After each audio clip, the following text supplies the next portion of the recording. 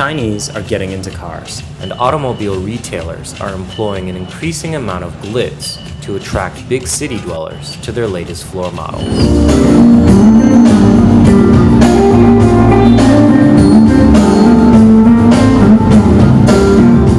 Yet even while the world's fastest growing market is driving growth for automobile brands across the board, it is here, in this small garage in the rural city of Jining in Shandong province, that the seeds for a radical shift in the automobile landscape are being planted. Here, auto mechanic Chang Wei decided to conduct a small experiment for fun. 说就是想试一辆自己开，也是开着玩。就是我呢，就是先买了一个壳体，就开始个组装。随着刚装出来之后，就有人要买我的车。坐车的去年有20个人吧。 一共卖了有400多台了吧。 The compact electric car that Chang Wei builds emits zero greenhouse gases and, costing as little as $2,000 to $3,000 depending on the model, is extremely affordable. Cars like this are changing the landscape in small cities across Shandong province. 像他们那个生产出来的车都是速度比较快的那一种。 但是它这个价位比较高，但是不适合大众化。像这一种低价位的车，就是比较适合大众化，就是价位比较低，充一次电能跑120公里，最快55公里，要6到8个小时。就是家庭普通的跑长途它不太适合，就是在市区以内观光旅游、接送学生、家庭、退休工人上下班使用。国家对这个产品比较支持，在今年吧，就是政府奖励了10万块钱。 Cars like these are becoming so popular, they even have a nickname, Shanzhai, which means knockoff brand. They can be seen on the streets in small cities across China. In Jinan City in Shandong, many illegal taxi services utilize Shanzhai electric cars in order to save on gas money. And advertisements for sales and repair of Shanzhai electric cars are ubiquitous on sidewalks and the internet. 不是哪个3轮的，我看那个。3轮在后头。后头看看哪个行吗？行。这个要多少钱？这个？这个是12800。这个我第一时间不多了。这就洋车。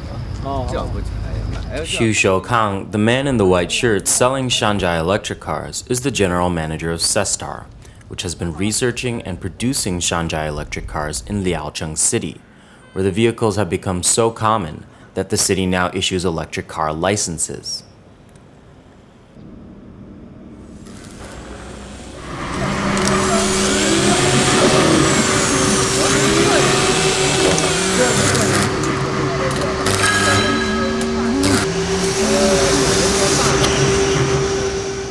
Liaocheng City may be a step ahead of the rest of China, however, and Xu says he won't move forward with plans to build a much larger assembly line plant that will produce more Shanzhais at a faster rate because he is waiting for a policy announcement from China's central government on Shanzhai electric vehicles, which currently occupy a legal gray area and are neither considered cars nor motorcycles. Most people in China currently drive Shanzhai electric vehicles without licenses.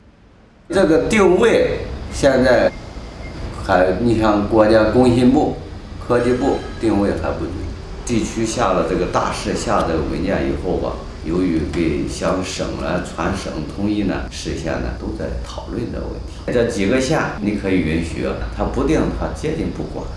去年做了700台嘛，现在经营的方式呢是以销定产，因为整个大的这个气候还没形成。 老百姓最讲的是实惠，接近是一年比一年的老百姓认可。 The debate over the status of Shanzhai cars and where they can travel has bigger implications. Many Shanzhai manufacturers are looking to export their cars beyond Chinese borders. According to Chinese law, however, only car companies on a government-approved list can easily export large numbers of cars or even legally sell them within China. That's created complications. The market for Shanzhai electric cars is so large that there's a growing litany of companies who want to get on the government-approved list. Many of these companies weren't originally electric car manufacturers, but are now looking for a piece of the market.